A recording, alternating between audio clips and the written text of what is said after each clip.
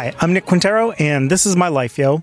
This is a podcast that I record in my car sometimes and forget to bring a hat and have to put on a beanie in like 80-degree weather because I make mistakes, you know? Everybody does. It's not a big deal. Let's move past it. Okay, so I skipped recording my podcast last week.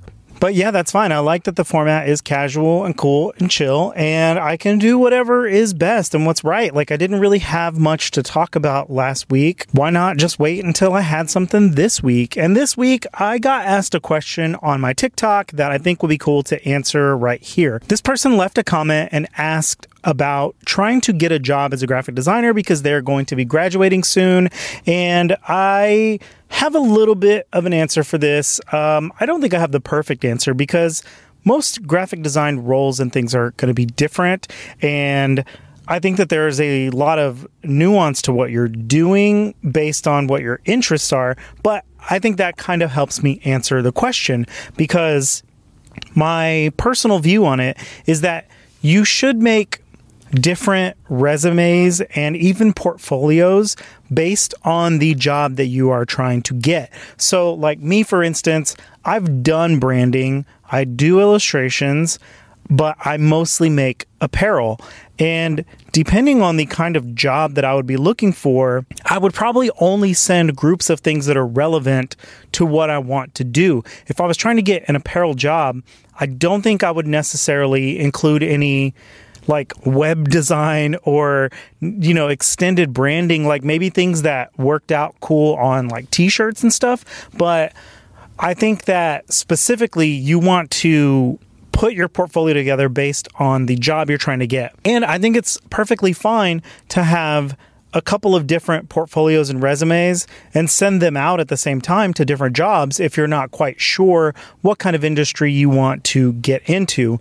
And I also think it's important to make examples of your work outside of your school portfolio, because as a person who has hired people and hired designers into jobs before, they kind of get repetitive. And especially if you're looking for jobs in your area and it's where you went to school, because other people will be doing the same, and most of the portfolios might start looking or can start looking very, very similar to each other.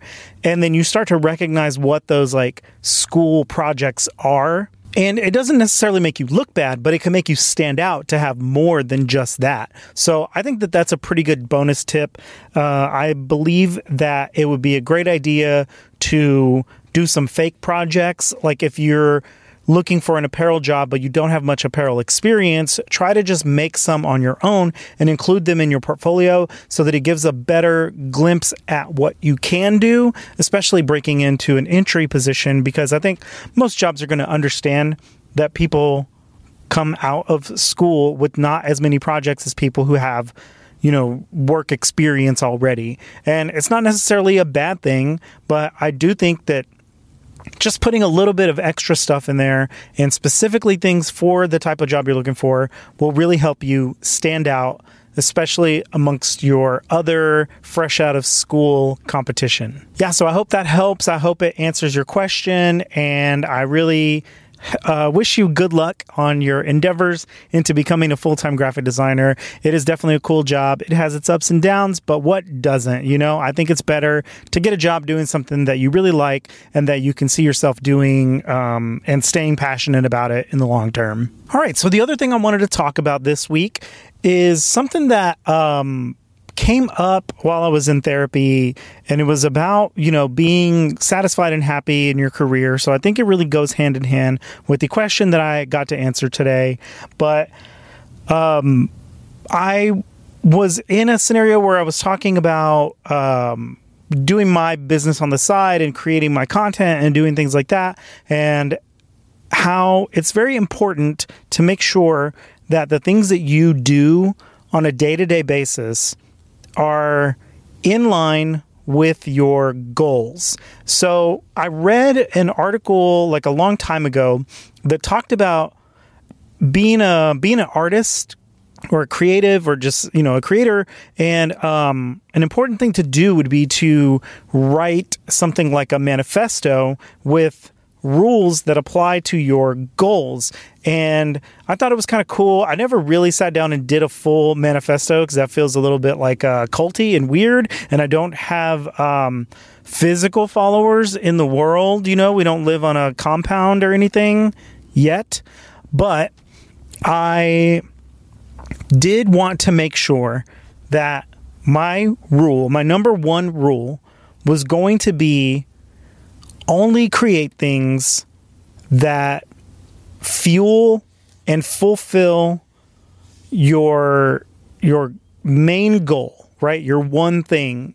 And my one thing is becoming a successful creator and being a person who makes things online, whether it's through my art or just my personality or just talking on something like my podcast.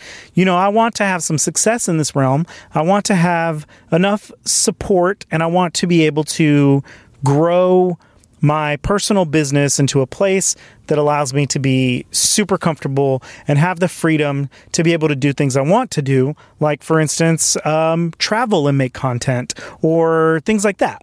And so with this manifesto, this rule, you want to make sure that everything you do leads to that.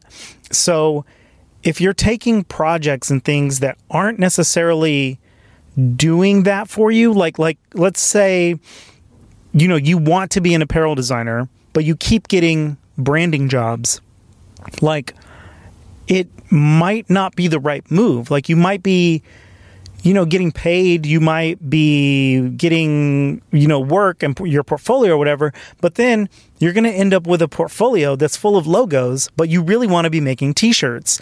And that's kind of the point. That's almost the exact point. Like, it's really hard to take a step back and look at these things and be like, I've gone my whole career, I've gone the whole last year or whatever, doing things and getting paid, but I'm not reaching my ultimate goal through this. And it's really hard to actually stop that because, I've been in the same boat. Like, I've taken on freelance jobs for people that, one, I don't know very well, and two, I'm just doing it because I need the money, and it's tough, like, if your car breaks down or your rent goes up or whatever it is, like, of course you need more money and you want to be making more money, but you can definitely, like, ease into it. Like, I've started saying no to more jobs, things that I didn't feel like would lead me to my ultimate goal.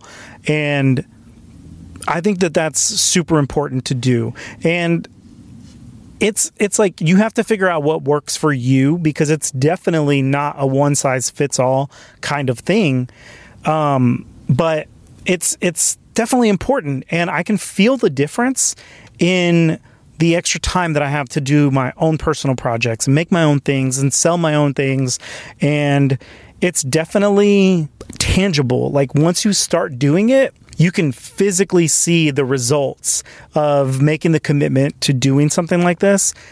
And then it really motivates you to keep going. Like, in the previous example, like, if you're only getting logo jobs and it's cool, you're getting paid, but you really don't want to be doing that for the rest of your life, you have to stop now. It's hard. Like, it's definitely not an easy transition. You can maybe, take it incrementally, like, take half the amount of jobs that you've been taking, or try to convince those people that they need a t-shirt design and you can do something specific for that, and kind of start slowly shifting into the role and into the position that you really want to be in. And I hate to say it, but maybe you could do some designs for free for other projects that are more in line with your long-term goals. I don't want to encourage people to work themselves to death, but maybe carve out a little bit of your free time to do some examples of the projects that are in line with what you want to be doing. I think that that's the best way to get where you want to be. And I mean, granted, I'm not 100% where I want to be, but as a person who has been making the effort to get there, I can definitely say that it's a great, great place to start. So I highly encourage everybody to figure out what your main personal goal is and write yourself a sentence or a paragraph about how you are going to get there, and then just make sure that every time you take on a project or a job or do something that could potentially help you get there, that you take a look back, read your paragraph, your manifesto to yourself, and just make sure, am I doing something that is going to help me get to my ultimate goal? I think you will be way more satisfied with your work, and I think that it'll be something that could potentially get you to your goals much faster and in a much easier and healthier way. All right, guys, that's it for today's episode. That's all I wanted to talk about. Thank you so much for checking out my podcast, and like always, we'll catch you on the next one. Bye.